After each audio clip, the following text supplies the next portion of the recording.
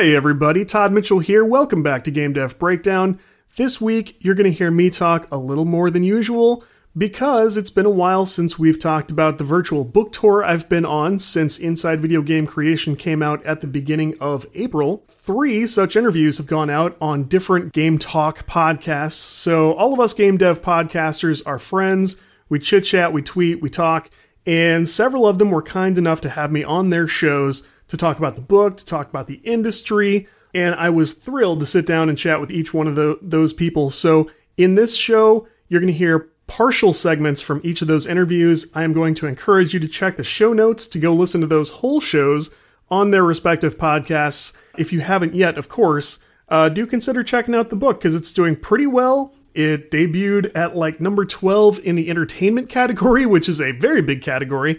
We've had multiple chart runs since then. It's got a great 5-star rating. Thanks to all of you guys. That's it. So it's been fun to chit-chat with people and catch everybody up on how the book is doing. That is far from the only topic you'll hear about in this show, so don't worry. But do hang out, relax, and check out these chats with great podcasters, starting with my friend Mark from the Moonlight Game Dev podcast on YouTube and all podcast platforms. So check out my chat with Mark, and I'll be back in a moment to sort of set up the next segment. Good evening, fans. Tim Kitzrow here, the voice of NBA Jam, and you're listening to the Game Dev Breakdown Podcast, brought to you by CodeWritePlay.com. Whoa, boom shakalaka. My mom gave birth in 1985. I was bluer than a Pac-Man ghost, barely alive. In the Cold War, my only blanket was Tetris. I played Rampart with Reagan, rampaged the world for breakfast. The laundromat was my sanctuary, the arcade was my church. I thought I was Stan, so for many things around game development. So you created a game, you recently released a book about a game, you host a podcast, you do a blog. So you do a lot of really cool stuff, but, can we just get started with you just telling the audience a little bit about yourself, people who don't know you, and then, Sure. My name is Todd Mitchell. I am an indie developer and games journalist. You could consider me a freelance writer. I was in professional software for about 12 or 13 years before, my son was born. My wife and I had a child. And then I got to go indie and look after my son, meanwhile. So I created an indie game about 3-4 years ago now. And since that time, I've been working on freelance journalism. I run a website called CodeWritePlay.com, which is all game industry shop talk, things like that. I run a podcast called Game Dev Breakdown, which is part of the website. And just recently, I released my book, Inside Video Game Creation. Yeah, interesting. I feel like a lot of people, they either start getting into software development through gaming. Was that also kind of what happened to you as well, or? Oh, for sure. When I was a little kid, probably about my son's age now, probably about 6 years old, I got into Nintendo, started playing Mario. I was hooked on it from the very start. So games have always been around for me. Played them with the neighborhood kids growing up. And as soon as I learned, hey, people make these games with computers, it's a whole thing. I learned everything I could about it since that time. And I've been really glad that I've been able to pursue some very cool stuff like indie game development and also, connect with other game developers and write about things that they do and, put together that book. So it's always been around my life. And that's definitely how it started. Yeah, I think that's a lot of people. And tell us about how you got started in game development as well. I know that for many people it's a different story. You started out in software development, but were you already making games at that point, or was it something that you said that you got into indie game development a bit later on, just when you got your son? How did that kind of develop into a passion of yours? Yeah, it's kind of funny, right? Because we're in a different age now. I'm 35 years old, just to sort of give people a frame of reference. So I'm part of a generation that getting into software and getting into game development is so much different for people my age than it is for I'm sure my son will do it next year in first grade. I'm sure they'll do some kind of you can go to the computer lab and code and stuff. For me, I read about it in Nintendo Power back in the day and found at a yard sale. I tell a brief story about this in the book's introduction where from a yard sale, my family found an old Apple IIe from 1980, 6, something like that. We bought it for $12 or $13, brought it home. And at that same yard sale, we found one of those books, like the spiral bound books full of code that you could punch in and play your own game. Well, that was my first introduction to that. So that was how I saw, what game code looked like. I had to have my mom help me with it to get it in the computer correctly. But to run that code the first time and see that game and get that experience, I was really hooked on it. I was fascinated with that. So later on at the end of high school, I was able to take one programming course, and that was enough to convince me like I could absolutely do this for a career. I would love to do, just programming in general. I felt like I was okay at it. Wasn't super passionate about anything else at that time.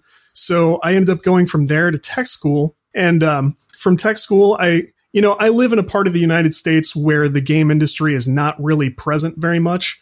We don't have any big studios in my area, anything like that. I didn't really want to pick up and relocate to the coast or anything like that. But I did have plenty of opportunities to go to local companies. We do have a lot of IT companies in the area. So I just kind of took off with professional code, professional software. And that turned into a career that treated me really well. So, I loved that. I was grateful for that chance. But when I had a chance that, I was able to go and work on games, I wanted to jump on that, go for that. And there's my son in the background again.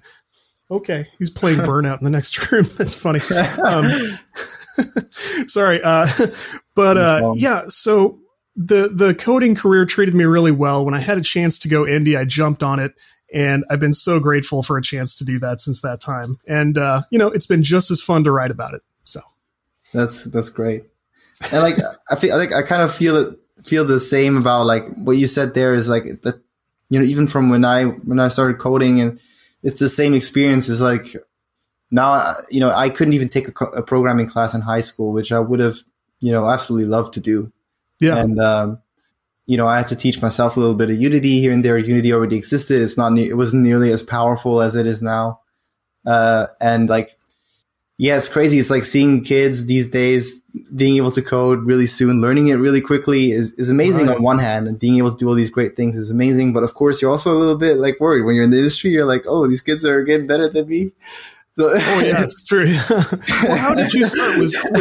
Was Unity your first thing? Is that how you learned the first? It was actually how I learned to code, or really what got me into it. And what also made me realize like, wow, like I never considered myself to be like someone who was like gifted or talented or technical in any way. But I realized that like just by really wanting to make games, I kind of realized like, oh, like I can actually do this, because wanting to make games made me just want to kind of power through learning to code, if that makes sense. Or at least learning it. It makes total sense to me, because it's funny in a way, because we as game developers get to go, I get to do something I'm passionate about. And I feel like you hear a lot of people say that, but like, who really got into accounting through some passionate activity? There are a lot of things that people are very happy doing, and they're very good at it. We need construction workers, and we need, people from all walks of life to do all these amazing things. But who really gets to get started this way like we do, with something so fun, so exciting? Like we're very lucky in that regard, I think. And just like you said, it definitely opened the path to, well, I'm also in software development, and I can't say that so far. I've not been working so long, but it's definitely not a path I regretted, because like you said, it's, obviously it's a line of work that, we've been very fortunate as well during the pandemic of being able to work and enjoying like a pretty comfortable lifestyle, when, unfortunately most people didn't have that privilege. So it's game true. Development definitely brings a lot of great things. So yeah, absolutely. We had more people able to adapt to quarantine and to lockdown and stuff than a lot of other fields also. So, game development is not perfect. We all know that, but boy, we've sure been lucky here lately, I think. Yeah, definitely. So I just want to talk about like a few of your different projects as well, and like the different things that you learned on your journey. You already hinted at like Code Write Play, your blog.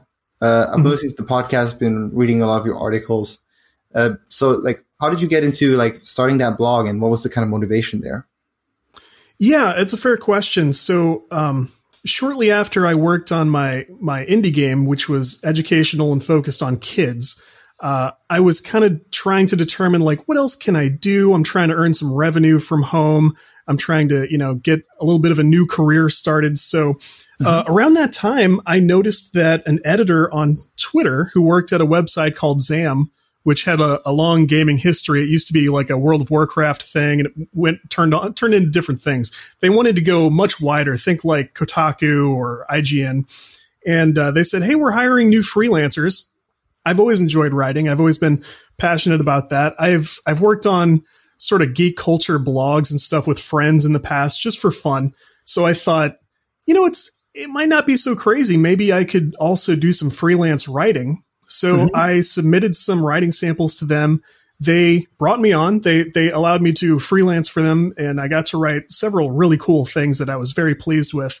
But I thought, if I'm going to do that, I need a way to kind of promote myself in the meantime to, point people who want to see my writing, keep up with the stuff I do around the web. So I grabbed a domain, and I called it Code Write Play because they were just 3 things I did. There are 3 things I liked to do: liked coding, liked writing, liked playing games. That was all very interesting to me. So I grabbed that website, and it was really just kind of going to be sort of a portfolio blog type thing.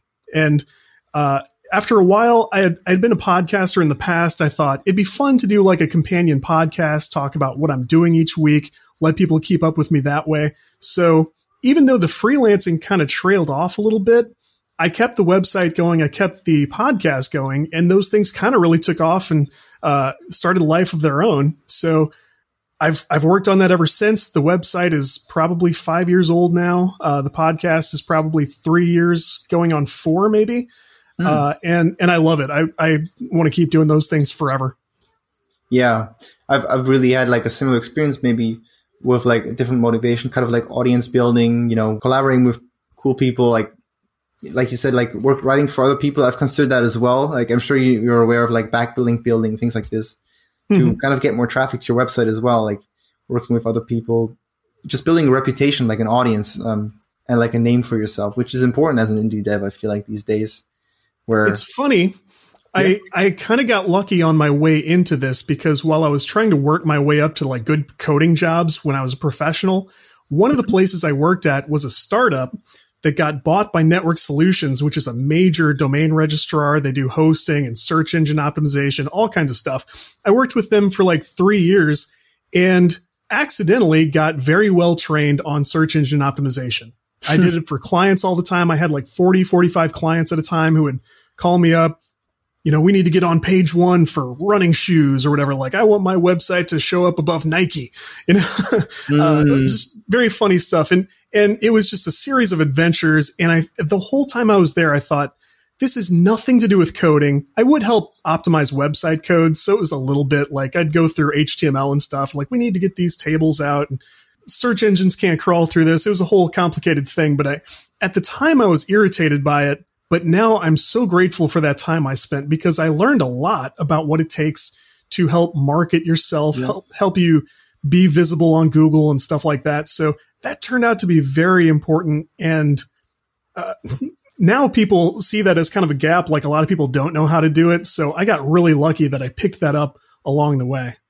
Honestly, that's so valuable because like you said, I did the same thing. I researched, I needed to do it. I didn't get the opportunity to do it at my job, but I realized that stuff's really important. And like marketing, I did some SEO as well, like research into it. And I realized, as a developer, maybe you had this experience as well when doing like SEO, you often feel like you want to prioritize like the technical aspects of it when really they're not as important as the content aspects, if you know what I mean. Like the kind of like trying to optimize the page or whatever, that's not really as important as like actually making sure the stuff people see on your website is actually interesting, engaging, and you really only learn that by, like you said, like having the experience with a client maybe, or just working on it all day because it's just a skill for itself. Right. I don't think of mentioning that as often as I probably should. Like when I'm making content, writing articles, doing podcasts, We've done a series of podcasts about promoting your indie game, marketing yourself, promoting yourself as a, freelancer, things like that. One good takeaway for anybody listening is if you haven't, take just a day or two to read up all you can about search engine optimization, the basics of how it works, and that will treat you very well for the rest of your career. No question about it. Is it acceptable to go to Mickey D's just for a drink? Of course it is. But good luck leaving with just a drink. It's more than a drink. It's a Mickey D's drink. And right now, a small Minute Maid slushie is just $1.59. So all you have to do is choose a flavor, like the tropical mango or strawberry watermelon, and enjoy like it's meant to be enjoyed. Prices and participation may vary. Cannot be combined with any other offer. Ba-da-ba-ba-ba. Enjoy basketball, soccer, and all your favorite sports like never before at BetMGM. Sign up using bonus code CAPITAL and your first wager is risk-free up to $1,000. Plus, when you register with BetMGM, you'll get instant access to a variety of parlay selection features, live betting options, player props, and daily boosted odds specials. Download the BetMGM app today or go to BetMGM.com and enter bonus code CAPITAL and place your first wager risk-free up to $1,000. Now you're winning with the king of sportsbooks. Visit BetMGM.com for terms and conditions. 21 years of age or older to wager. Washington, D.C. only. New customer offer. All promotions are subject to qualification and eligibility requirements. Rewards issued as non-withdrawable free bets or site credit. Free bets expire 7 days from issuance. Please gamble responsibly. Gambling problem? Call 1-800-522-4700.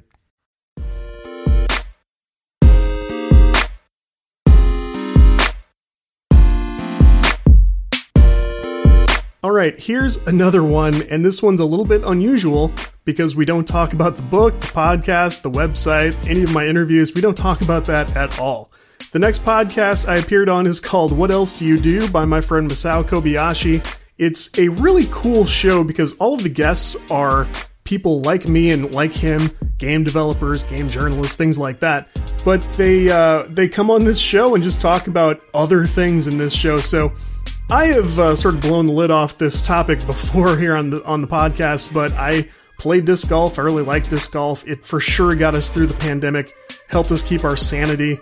So that's something I recommended several things, but Masao decided that he wanted to hear about disc golf, and I was happy to indulge him. So here's a little bit of that chat, and you can check that one out in the show notes as well.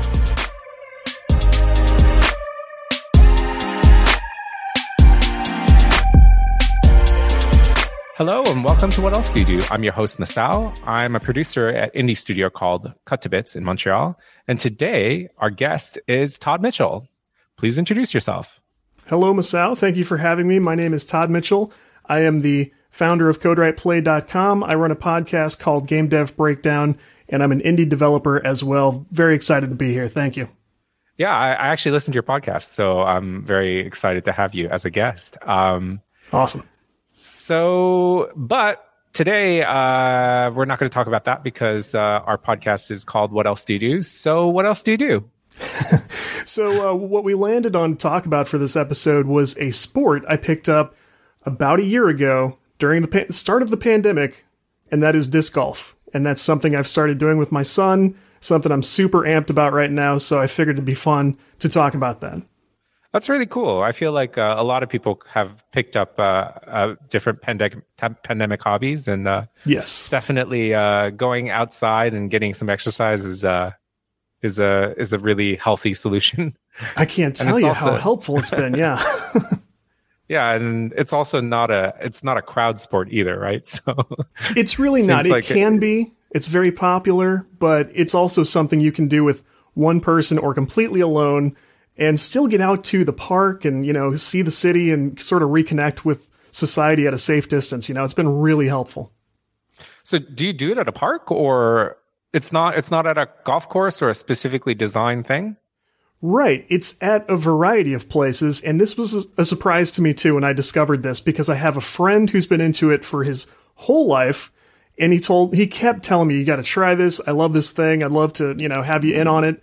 And I was like, okay, yeah, great. It'd be nice to have the time. And suddenly we're all locked down and it's a perfect time to pick up something new. So he's like, here, check out these YouTube channels. And this whole new world opened up to me. They've got courses at public parks. They've got courses at local college campuses. Sometimes you do get to play on maybe a ball golf course, and they will set up like temporary courses in just public areas. So there are a ton of options. It's a surprising way to get out and see parts of your local area that you really had no access to before, and things I didn't even know were there. These whole courses are at local parks that I've been to, didn't even know what they were. Huh. So can you, I'm only kind of vaguely familiar with it. Like how does it basically work? Right. You had mentioned like, I don't know about that, so let's talk about that. And I said, perfect. Because that's how I got into it too. Somebody went. Like all I know is I've been to game shops where they sell the disc golf discs. Like Sure. They look like Frisbees, but a little bit heavier. Right. That's the idea. And I know that you like try to put it into a basket at some point. Yes. That's as much as I know. Right. At highest level, you've got it. I mean, that's it. So if you think about a Frisbee, it's lightweight, it's round. Everybody's seen a Frisbee. You can throw it.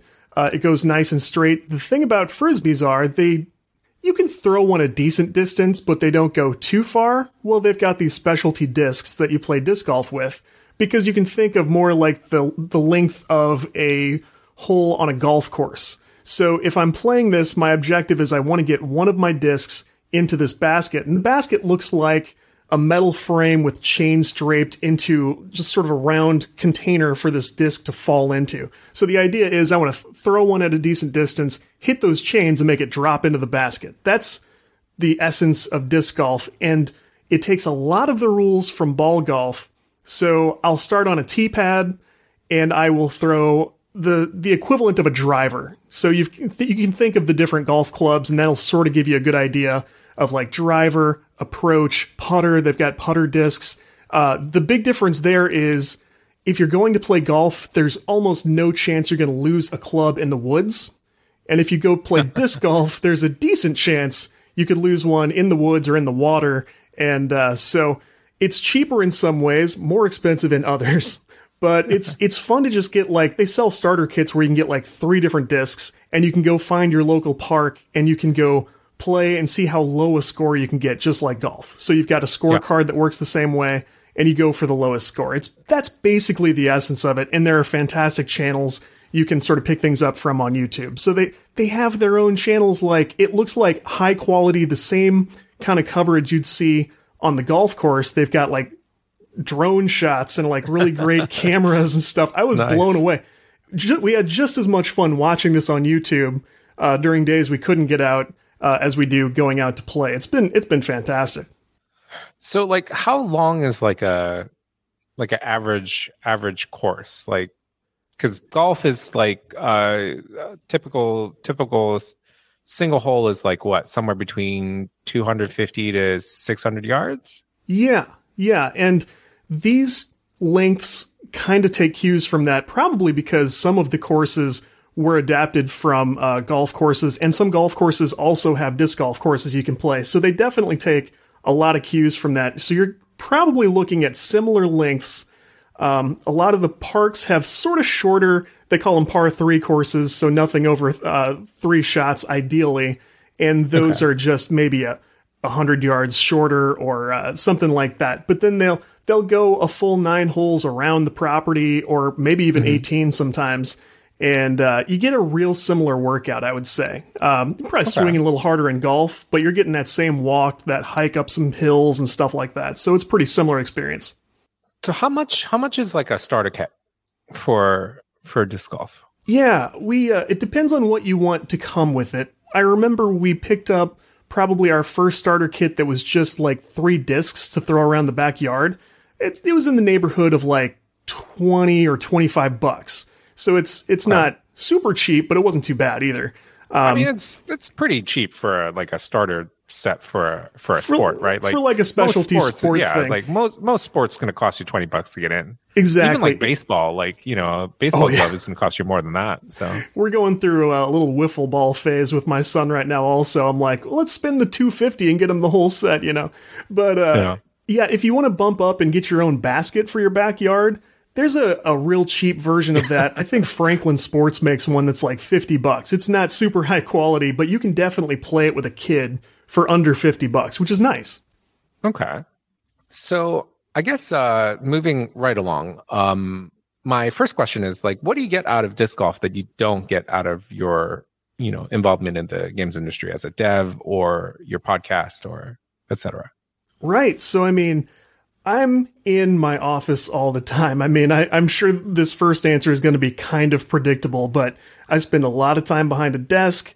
I don't get to go to the park for any reason very often, or just spend some time with nature out there. I love getting outside, getting the fresh air, trying to, shed an extra pound here and there, or just stay a little healthier, spend some time with my kid or my friends, whatever it is. I love getting to connect with the outdoors. That's something I liked about golf. Golf wasn't the most exciting thing to me, but if you go to a well-maintained golf course, you feel like you're on vacation for that hour or two. Like it's fantastic property and everything is great. You get to be out in the trees, but it's all super well maintained. You get a little bit of that from disc golf also. Like I like the outdoors.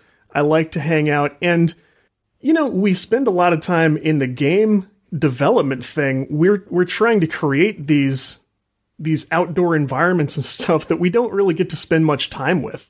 It's kind of a silly thing. So, I mean, it's a nice chance to get out and get some inspiration, take in that natural beauty, and try to kind of internalize that, which you can use as inspiration later. That's something I've found already. Do you think as a gamer and a game developer, you approach disc golf kind of in that same kind of gamer mentality, where you're trying to optimize your approach? Definitely, in a couple of ways. I mean, as a player, I find myself going, okay, we'll go to the same course. We have favorite courses. We'll go many times to the same place and play. And I find myself revisiting and going, here's what I tried on hole 6 last time. It didn't work. Let me try and exploit this other path, see how this goes. Maybe I can think of something that the players around me aren't thinking about, and I can sort of get ahead. It also sort of takes from that QA skill set also. It's like you're testing and trying every single ridiculous thing you can think of. If I turn around and just throw it behind my head, what's going to happen? And I mean, obviously most of them don't have fantastic results, but that mindset I think is great. I'm sort of a sports guy when I can be, when I have time. So I've found that translates to sports extremely well. If you get involved in, boxing or running or anything, like there's always something you can tinker with the same way you would go like, what if I try this different thing the next time I'm playing Call of Duty? How can I outsmart or outthink someone else and try to get ahead and climb that competitive ladder just a little bit? So the competition aspect is actually pretty cool, and it's very familiar to anybody who tries to climb that ladder in a game, or playing Halo or playing Rocket League tournaments, that kind of thing. If you're competitive, you're good to go.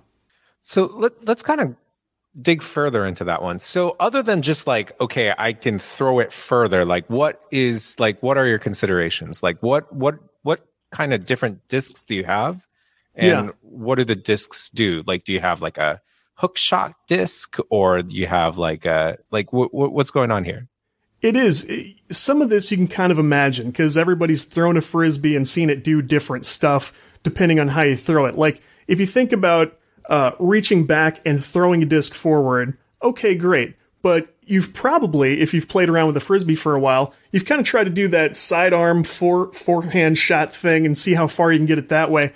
Those are two really big shots in disc golf. Like, the strategies and the techniques are surprisingly deep, and I'm still trying to wrap my head around many of the things I see the pros do. This is a sport, believe it or not, with professional players that sign huge deals, and so YouTube is full of these videos where they follow, like, Paul McBeth is probably one of the number one players in the world right now. He just signed a multi-million-dollar deal with sponsors, and so everyone wants to know, like, how's this guy winning all these tournaments and stuff? And they have these very technical shots. They will, because of the way these heavier discs spin, they'll change the shape of the edge to make them sharper, something like that. And as they spin, they will get more like lateral movement to one side or another. They'll go right a little ways when they speed up at a certain pace, and as they slow down, they'll come back that other direction. So they'll use that kind of shot shape, is what they call it, to navigate around trees, because the courses are designed to incorporate nature. You want to talk about design.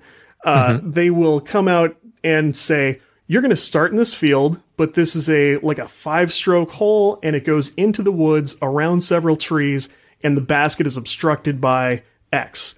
And you've got to figure out, like, can I use one of these heavier discs to go far, but then curve around these trees? It's actually, it was surprisingly complicated once I got into it. And as a new player, it can be kind of intimidating, but it's a lot of fun to sort of learn those different techniques and sort of try to master. Again, it's a lot of trial and error, bad scores that lead to good scores over time. So it's a pretty cool result of like seeing someone else's design and testing yourself against it, basically. Okay. So, what are the discs that you have? And why did you purchase these specific discs? Like, do you have because they have different functions, right? Like, yes. What have you sought out? So it's kind of funny. They have starter packages that they will market as like easy for kids to play with. So naturally we've gravitated toward that because I have a kid who he's only been 6 for a couple of months. So, okay. So he's not a big, strong kid yet. And he's getting there doing this, I'll tell you what. But they're much lighter discs. And if you give them a good throw, like they will float and they will carry quite a ways. And it's very satisfying to do that because they also make pretty heavy discs. Not like you have a hard time holding it, but they're made of much sturdier material. They're not very flexible. And you have to throw them with considerable force to get them to spin fast enough to get that distance, or it'll be a much shorter shot that curves way too much and goes way off in some direction you weren't anticipating. So I'm finding that as a full-grown man with no issues with like muscle strength or anything like that, I'm still gravitating toward my son's discs because I get this very satisfying like float out of these like light discs. And if you've never tried that, get a nice light disc golf disc and just get into a field and just launch it. It's the most satisfying feeling to see it really take off like that. So I'm still in that phase. I'm not a very technical or very like seasoned player yet. I'm still greatly enjoying taking these light discs and just chucking them as far and as hard as I can. We do it all the time.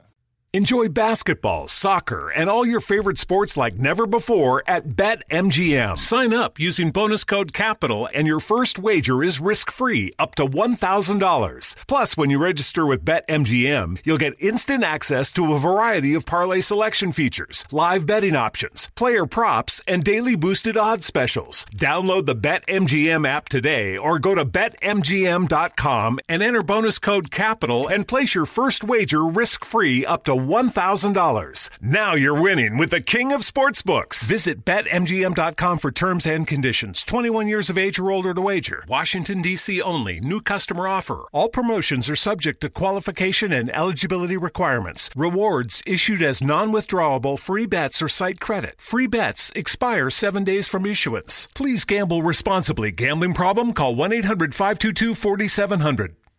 Enjoy basketball, soccer, and all your favorite sports like never before at BetMGM. Sign up using bonus code CAPITAL and your first wager is risk-free up to $1,000. Plus, when you register with BetMGM, you'll get instant access to a variety of parlay selection features, live betting options, player props, and daily boosted odds specials. Download the BetMGM app today or go to BetMGM.com and enter bonus code CAPITAL and place your first wager risk-free up to $1,000. Now you're winning with the king of sportsbooks. Visit BetMGM.com for terms and conditions. 21 years of age or older to wager. Washington, D.C. only. New customer offer. All promotions are subject to qualification and eligibility requirements. Rewards issued as non-withdrawable free bets or site credit. Free bets expire 7 days from issuance. Please gamble responsibly. Gambling problem? Call 1-800-522-4700.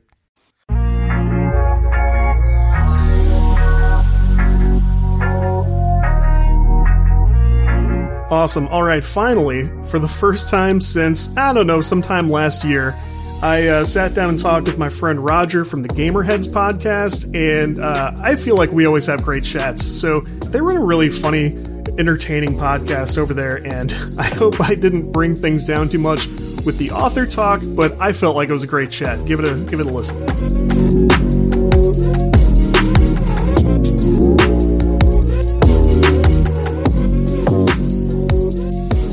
The one thing that stuck out for me in the book was that it was, a really good story about the journey of these folks and how they all got into the game industry. And I think there's some themes that go through that, and we can talk about that in a little bit. But who is your intended audience for this book? Who, like, if you, when you sat down and you're like, all right, I want somebody, who's going to read this book, and when you were thinking about like putting these together, who were you thinking that this would be a good book for? The joke answer, but it's kind of the truest answer also, is the book is for me when I was 13. If that makes any sense, As I mentioned early on, I grew up very into this stuff. And as I got old enough to realize games are not only being like sold and created and played, they're being written about. There have been authors for many years now who have followed studios very closely. They've been sort of embedded in the game industry, following the action and sort of sharing it with readers. As soon as I got old enough to realize that, I was hooked on that. And I have never stopped reading books and magazines and interviews like that. That's fascinating to me. So I thought, I don't entirely know just how big that audience is. And I'm still sort of getting a feel for how many people are into exactly that. But I always loved that content. The authors who did books like that, I'm a huge fan of that. So I wanted to create more of that content just to put on that same shelf. It's been so fun to create that content and see it from, the actual writing side of it. It's been very fun. And I'm sure I know now that there are teenagers and young adults who are very into that kind of thing, as well as adults, like us who have been into this stuff their entire lives and have maybe never taken a look behind the curtain. It's for anybody who wants to see kind of behind the magic of video games, hopefully without ruining that magic by showing, to me, I feel like once I've heard the stories and seen the lives of the people who create the really noteworthy stuff that sticks out in our minds, it's maybe even more magic for me, like to see what really goes into it and what's sacrificed and what's given up and what's earned. I feel no less excited about it than when I was young, Yeah. No, I think that's interesting that you say that. And, showing a little bit of the magic trick, I think is always kind of fun. Because you get to learn a little bit about, your own path too. And we'll talk about that too, because that's one aspect that I really enjoyed about the book too, is your own path, in this industry. But one of the aspects of the book that I really liked is that each person in the book, or each interview, I should say, because some of the interviews are more than one person, but they have their own way that they got into industry. But there is a sense that there is a theme that goes through it. And that's, for me, I think it was a sense of curiosity of what drove them and that they want to create something. What themes did you start seeing in the book that stretches throughout the whole stories for yourself? Yeah. When I first started creating content like this, and I'm including time I've spent interviewing people on the podcast, writing about people on the blog, I thought that it was going to be a connection or an activity where I just kind of network with people and just get a sense of like who's doing what and what's interesting about it, and sort of share that with the readers and the listeners and things. But what I started to notice in terms of a theme is, there are always going to be those really inspiring stories about, this young teenager learned how to code in his basement or his, spare bedroom and accomplished something incredible. All the stories of, your Minecrafts and your Stardew Valleys and stuff. They're really inspiring stories about people learning what they have to learn to create something awesome. And I think, okay, and I'll go all the way up to interviewing somebody who went straight from like college to work at Electronic Arts and see the differences about those stories. And I had my own bias. I thought, I'd talk to somebody like that and it wasn't going to be as interesting a story, or it even might be the kind of thing that makes you feel like, that's not fair. That guy got to go straight from school into the most incredible job in the game industry, right? Yeah. So, But what I found is making some of those friends and seeing that they're normal people like me who are just as passionate about games is that there is a very interesting thread woven between all of these stories. That is, these are people who nothing was going to stop these people from doing this work. And the more you learn about games, the more you learn there are barriers for everyone, more for some people than others, which is very unfortunate. But there are barriers that would stop any rational person from continuing into this line of work. I mean, they're very, people have said, every time a game is created, it's a miracle. I believe that. It's not easy to get through any game project, and it takes a certain kind of person with a certain kind of stubbornness to say, nothing is going to stop me from doing this work. And that has emerged time and time again in every story, in every interview. These are people who were not going to be told no and not going to be told it can't be done or you can't be the one to do it. And since sort of identifying that, it's been so fun to see what different forms that story takes. And that has been a big thing that has emerged from doing this project. Yeah, I like that. And one thing that I got out of the book too is just, it's interesting, how demanding gamers are, and how much work goes into putting into a game. And, I think there was, I know there was one chapter for sure where they talked about, like gamers are just saying, port it to Switch. It's not like a button you can just hit that ports it to Switch. There's a lot of work that goes into that, right? I think it was really surreal for me reading this book, and then E3 happens, and I know that it's not everybody, but my word, there was a lot of negativity this year at E3. And one of the aspects I really enjoyed about the book was that another theme that kind of came through for me is how much work goes into creating these projects, like you said, and that there's real people behind these projects, not just big corporations. And I think people start losing sight of that. And I think that's really important.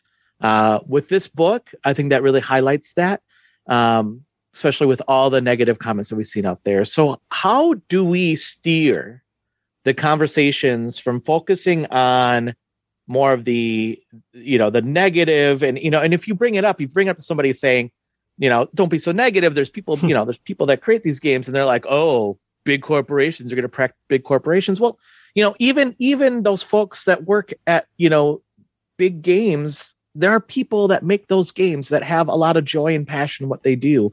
How do we change that? How do we steer that conversation to be more positive?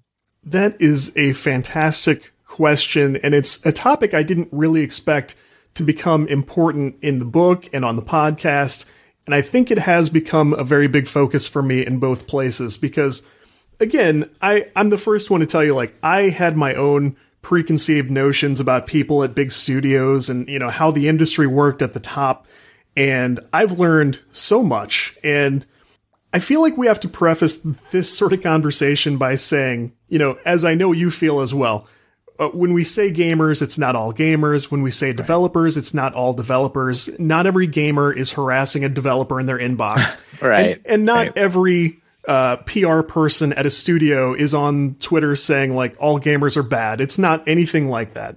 But we do see too much negativity. And like you said, E3 is a time it really sticks out like a sore thumb. It's not hard to find. And when two different people from Gearbox have separate chapters in the book, and at the time I talked to the first one, Joshua Davidson, right before Borderlands 3 dropped, and the second one was Ash Lyons. I spoke with him right after release, and that turned out to be an interesting comparison. Gearbox is huge. Since that time, Gearbox was sold for, I don't even remember the staggering number that the holding company that bought Gearbox, they're still working with 2K as a publisher, but they were sold for quite a bit of money. So that's become top level industry stuff. And at the time when they were working on Borderlands 3, a game like Borderlands 3 takes forever to make, years, half a decade. And all the while, gamers are going, where's Borderlands 3? They hear something, journalists are looking for any little bit of information they can get about the studio. And things started coming out about Randy Pitchford and other, executive level people at the studio, which cast the studio in a negative light for a while. The Epic Game Store thing came up. Oh, it's going to be exclusive to the store for so long. Everybody was irate by the time there was any real news about Borderlands 3, which was, you can argue, well, it's Gearbox, they're a giant studio, who cares? And the truth is that impacts a lot of people on a very personal level who are just getting up every morning and going, I worked my way into the industry. I get to do the coolest job in the world. How's it going to go today? And they just go and they try to make cool stuff with their friends, and they check Twitter on their lunch break and everyone's furious. And that's not these people's faults. It's really unfortunate the way that this impacts the individuals in these stories, because very rarely is it anything to do with anyone below executive level. These are just the rank and file creators who are doing really cool work. They're very good at their jobs, and they're doing awesome stuff that's pushing the industry forward. And then they have to deal with Reddit and Twitter and everybody on YouTube. I don't have to tell anyone what the YouTube comment section is like, but it's supremely unfair. And I think all we can do is, there's been a big shift this direction in the last decade or so, but we have to talk about the stories below that executive level, in the creative seats, the people who are filling those seats. And studios are not doing these people a good service by blocking everybody out and keeping everything on lockdown and refusing to talk about it. At that time, because of the way the press stuff was going, I had kind of a hard time getting these interviews out there. And I made the mistake of, I spoke with Joshua Davidson because I ran into him on Twitter. Like, there was nothing to do with me reaching out to Gearbox or submitting anything to their PR. I found a guy who had written some cool posts on the internet about game audio, and I said, hey, I'd love to help you share your story. I was interested in promoting him, not Gearbox and not Borderlands. I wanted this interesting person I met to get some more attention on the stuff he was talking about. And we kind of ran afoul of what Gearbox wanted out there at that time. And it wasn't really our fault. They were understanding. He didn't really do anything wrong or say anything wrong. He's got a very level head about him, and he knows what to say and what not to say, but they were uncomfortable with it. And I already had a second interview lined up with Gearbox at that time.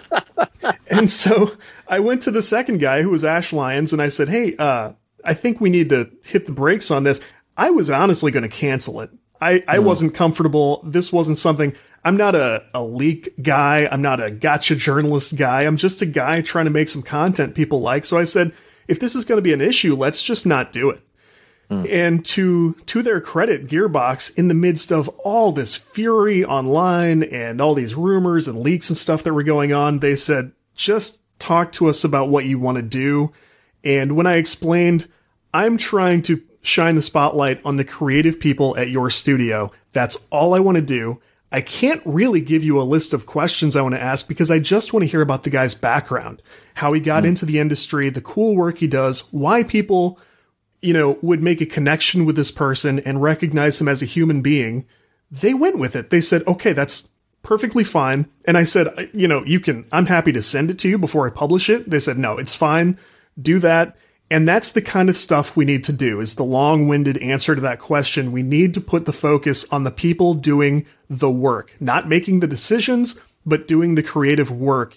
Understanding that those are humans who are sacrificing way too much almost across the board, across the industry. These people don't spend the time with their families that they should. They don't get paid what they should. It's almost ubiquitous across the entire industry. They're sacrificing everything to do the work they want to do, and we need to recognize that and see that they're humans, and their lives maybe have suffered because of what they're doing. And we need to appreciate that for what it is. And the faster we're able to do that, some critics are never going to change. We know that. Yeah. But the perception as a whole could change in a very positive direction if we want to focus on the actual people involved. I know that's a bit of a cheesy answer also, but we just need to appreciate that these are human beings, is all.